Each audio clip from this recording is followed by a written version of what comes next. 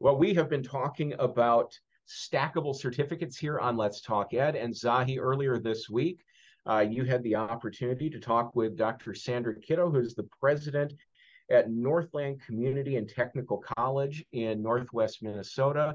And Zahi, I'm very interested and excited to see this interview. So, Zahi, I'll let you take it away at this point.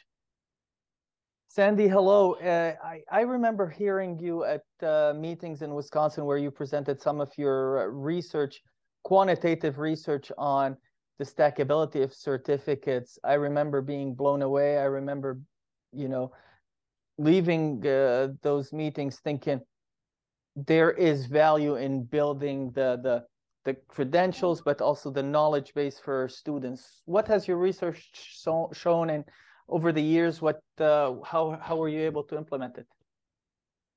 Well, thanks for having me. I first got interested in the research when we were talking about creating shorter term credentials as a way to meet the needs of typically returning adult students who they don't have the time to complete an entire degree. And so, but then oftentimes we were hearing that they would, earn this certificate, and then when they came back, they would have to start over again or repeat what they did. And so we were thinking about this differently in terms of, can we stack these credentials? Can we build these shorter term credentials within these longer degree programs that had labor market outcomes? And but then, as we're trying to do this work at the system office, we said we would get some naysayers. We'd get people who would say, but that's going to negatively impact my longer degree program. So if somebody had an associate of applied science, they're going to take that short-term credential and then leave and not return. And so I had said, that's a really valid point. Let me figure out if we can think about, is that true or not? And so in my research, one of the things that I did was I took some, and I tried to dispel, is it or is it not? Because I didn't know. So I took some data, actually 10 years of data where there were some naturally stacked credentials, and I measured that against the credentials that were not. So the Wisconsin Technical College system had 16 colleges. So I had a very large data set. I put in a lot of other variables. And what I found is that completion is complicated, and it neither had a positive or negative impact on that longer term credential completion. So then that led me to believe that it just makes sense to really, if we can, think about these shorter term credentials as a pathway for many people to, gain success, earn their that first certificate, continue to work, and then continue on if they so please, depending upon what their longer term credentials are. Now, if I'm not mistaken, you dealt with tens of thousands of data points. So it's not onesies and twosies. It's not 100 people. Did it matter how and when they started, those students, especially the non-traditionals? Does it matter if they're younger? Does it matter if they're experienced in the real world? What did you find? Yeah, I found that completion's complicated. So yeah, I had variables of their age. I had variables of if they were full-time or part-time. I did not have variables of employed or not, but I had variables because I had large institutions, small institutions, urban, suburban, rural, and I put variables to control for that in my modeling. But I think that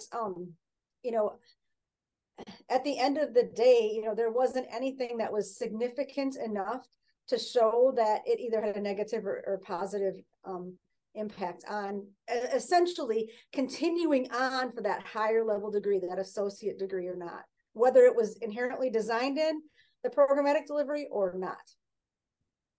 And right before we went on air, you were telling me about some examples that we've been doing for decades. Do you mind sharing those? Because I didn't think about it until you mentioned it. Yeah, because I remember people thinking, oh, stacked credentials, this is the greatest, newest thing, right? But there are, and this is what allowed me to, because when I was doing this research, we were just a couple years into building stacked credentials intentionally. And so I said, but I wanted to have some historical data. And we've been doing this kind of stacked credentials for quite a while, or some institutions have. So, the classic stack credential is a certified nurse assistant And sometimes that's built within a nursing program, and sometimes it's a prereq.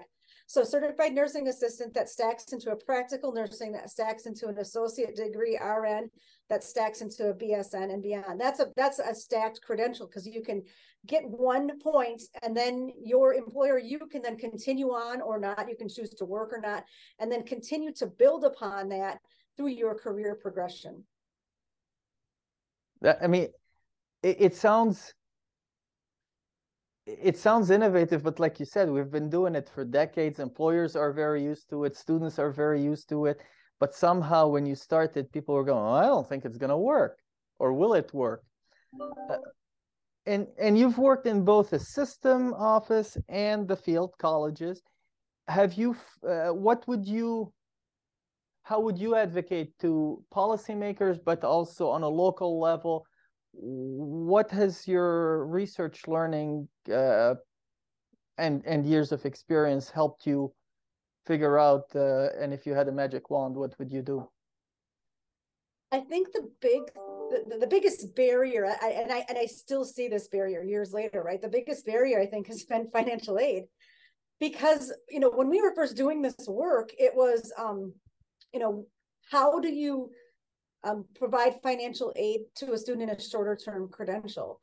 Well, if they're planning to at any time continue on into that longer term credential, that's the program you put them in financial aid. And there's variances around how our financial aid directors handle that.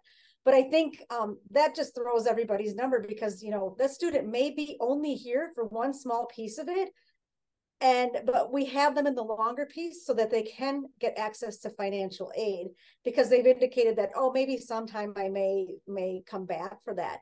And I think, if I had to advocate, I'd advocate to really change that. Now, I know that there's been different guidance from the Department of Ed on that, but I don't know that, all financial aid directors certainly buy into that. They have a little bit of apprehension around that. And you think systems at state levels and the boards at the local level, do you think that they have an interest in those, like, building the Legos so we get the bigger structure for the students, or whatever the student structure in their mind is, or how can we help them? What can we do in terms of education and advocacy at those levels? Well, I think there's two different things, and I don't think either of these I thought of when I was doing my research, but I've been putting a lot of thought now that I'm a college president. I think the first is that we're so focused on completion of that longer term degree. We have many students, specifically as we look to serve our non-traditional population, that they may only want a very specific skill set. They may just want a subset of skills, but because of the way that we're driven by our metrics, we want them to complete a degree. And so I think that the concept of a stacked credential really allows you to say, here's this small subset that I can come in and take, and then become a valuable employee or seek a different job. So I think we have to think about completion different. I think the other thing that stacked credentialing is letting us think about is those students who maybe they want to design their own degree. We're so focused on this, this is the sequence of classes you take to get this traditional degree program. And we're really looking at, can we take subsets of pieces of different degrees and think about what are those things for the future that we're going to need? I say, if I could take some a little bit of welding program with a little bit of mechatronics, with a little bit of marketing, a little bit of accounting, and a little bit of IT, that would be a great package for somebody who's going to, design something or start their own business. But we're not set up for that. That's not, crossing those lines typically in institutions is really tough. And what is the impact on general education? Because, how can we weave it in a structured, stackable way? Have you figured out kind of the magic potion, or working on it? Huh? Yeah, if I figure out the magic potion, man. No, but I do think that, this gets into that. There's always this delineation between each discipline, right? My discipline shall do X and this discipline shall do Y. But as you think about, crossing those lines, each discipline supports each other. General education is supporting the critical thinking, the writing, the communication that the technical disciplines are. But I think, we're still in this very, Carnegie method of credit hour production and the typical, fall, spring semester, and 3 credits of English and 3 credits of communication. And we do that because of transfer, right? We do that because transferring to a 4-year institution in the 2-year world really gets us challenged in terms of, if I integrate my, writing with this discipline, it's not going to transfer at the university. So we don't do that. But I think we have to be thinking about that differently. When I'm out talking to employers, I'm always, talking about, the critical thinking skills that are often taught in our math courses, and the communication skills that we're talking about in our writing courses. And I think that we don't talk about that, oh, that's just that English 101, or that's just the, math 190 or whatever it is. We don't think about the types of skills that we have that's taught in there. So I think that that's just as important to integrate those into these small stack credentials. And sometimes it's a prerequisite, sometimes it's co-requisites where you're taking 2 classes together. But sometimes it's, just having that as part of the curriculum. It's interesting, as you were speaking, I was thinking in the back of my head that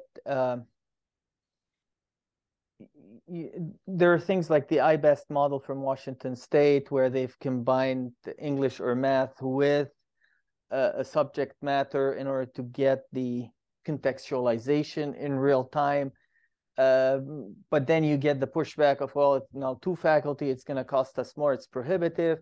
Yet at the same time, before the end of that sentence, we say we want to contextualize, and we haven't figured it out. What I'm thinking is that's a way to contextualize, right? Is perhaps creating stackability. And yes, it's not going to be the same flavor that is being taught at University X, but many of our students, for that matter, the vast majority of our students aren't either completing and or transferring. So how would we help them if it's in one mold?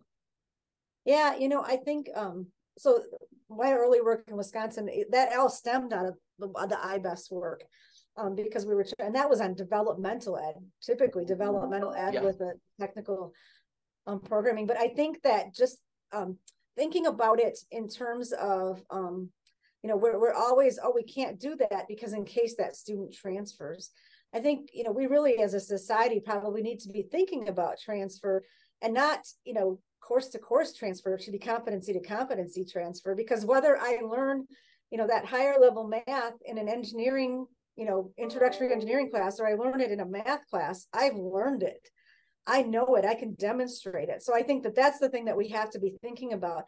And right now, and I'm not sure I've heard any large universities or university systems even thinking about competency-based. The competency-based movement and work is all coming out of the 2-year system to think about getting down to that granular competency level. I was talking to one of our transfer partners recently, and they were hung up on a class that we were teaching, and it was like a 100 or 200 level course in my institution, but the competencies of that classwork was a 300 level course in their institution. They didn't want to take it because it was a 100 level. And I'm like, wait a minute. So you're going to have that student, retake, and the time, money, effort, all of those things and to me, that doesn't make sense. So I think that we have to have just bigger conversations about transfer in general, and then really thinking about when we do design, whether it's a contextual or we're doing team teaching, or, however we, teach those, we should really be thinking about how do we help that student get what they need, get what they don't know that they need yet, because maybe they will transfer someday, because you don't want people to repeat work. But, we're often hit with these barriers of we're not going to do it because something down the road, I always say, like auditors, we're not going to do something because we might get audited. So, that's a distinct fear. But at the same time, the issue that you're raising is also a societal issue, which is if we're going to make the student repeat, in most cases, it's going to be from Title IV, a Pell Grant, or conversely, a a loan. So there's an impact on that individual, on their family, and on society as a whole. And, rather than focusing on what they need to succeed, we're focusing on how many boxes we can check and check them right. So whoever auditor comes in doesn't put us in timeout. Yeah, that is exactly right. And I think that, we've kind of set ourselves up for that, right? And I think, the pandemic too, like right now, everybody was afraid of how we're spending money, how we're doing things. So they're afraid of getting audited rather than, focusing on serving students. Right. So before we went on air, you were telling me that a lot of the employers in your area of northwestern Minnesota are in need of supporting students for growth. Maybe like many parts of the upper Midwest, you're seeing a shift in the population. Maybe you're close or getting close to that enrollment cliff that we're going to see. How are you managing those things? What are you offering to those companies? What's, given the background of what you've done and figured out from your work on stackability? So where I serve, it's Northwest Minnesota, Northeast North Dakota. We have one of the lowest unemployment rates in the nation, high labor force participation. So we have a lot more jobs than people. And so we have a lot of our traditional high school students are going straight to work, or they're accessing higher education like they usually did. But that population just it's not there. It's pretty flat. And so we're looking to serve our non-traditional students, our older returning adult students, and most of them are working. And so we are really trying to rethink how we can we offer short-term credentials. And so we're doing a lot more of what the traditional workforce solutions or workforce development arm of the house is. That's where we're amping up a lot of our things. So we do a couple competency-based programs that we actually have things down to like half or quarter a credit, because some students may come in, I have a company called American Crystal Sugar, and they need to send their maintenance workers to learn, this set of skills. So they can come in and it's a flexible format, so they don't have to wait for the semester to start. They can start in mid-semester and come in and work through that and gain those competencies. That's one of the things we're doing. But the other thing is we have a lot of employers who are supporting their employees to continue their education. So whether it's online or competency-based or shorter term credentials, we're really trying to rethink how do we serve those. And one of the things that we did is we put a website called Northland Works together, and that identifies those employers that will provide that tuition support. And there's a variety. We might stratify it in terms of platinum, gold, silver. Those who direct pay, those who provide tuition ahead of time, those who provide partial tuition. But we're putting that together because we're trying to identify our employers that students may want to seek out if they want to continue their education, so that they're not doing nothing, they're doing something. So it's sort of a matchmaking service, but we're identifying, if you want to go into plumbing, here's the companies that you can go to, and they, you can start work for them. We'll schedule our classes so that you can still work and you can come back and gain your credential that you need, and your employer will help you. So that's one of the things that we're doing up here. Well, that's supporting the students in when they need it, how they need it, which is what we need to be thinking about in my mind. Sandy, thank you so much for taking the time. I understand that it's 40 below or so where you are.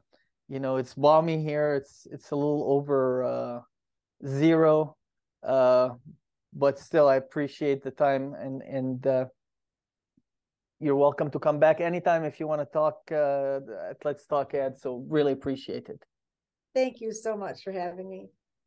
Well, Zahi, that was a great interview with Dr. Sandra Kiddo from Northland Community and Technical College in Minnesota. So, Zahi, what were your 3 biggest key takeaways from this? Well, number one is the hunch that for a long time about the effectiveness. She looked at real world data from here, the technical college system in Wisconsin, when she was working for the system. Another element is that a stackability of education does not hinder graduation. It is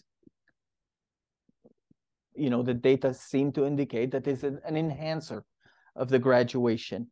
And thirdly, going back to a conversation we've had over a year ago, we reiterated it a few times with Chancellor Garcia from the Colorado Community College System, is how can we perhaps way that the funding models at the state levels are thought out and implemented. So this stackability of certificates, I think, lends an additional set of powerful markers and powerful evidence for that point of view. Well, I think it's great to get, experts like Dr. Kiddo to come on here on Let's Talk Ed. If you enjoy what we're doing here on Let's Talk Ed, subscribe to our YouTube channel, ring that bell down below so you get notifications when we post content like this. And of course, you can find us not just here on YouTube, but on all of your favorite podcasting platforms as well. So for Dr. Zahi Atallah, I'm Chris Ford. We'll see you next time right here on Let's Talk Ed.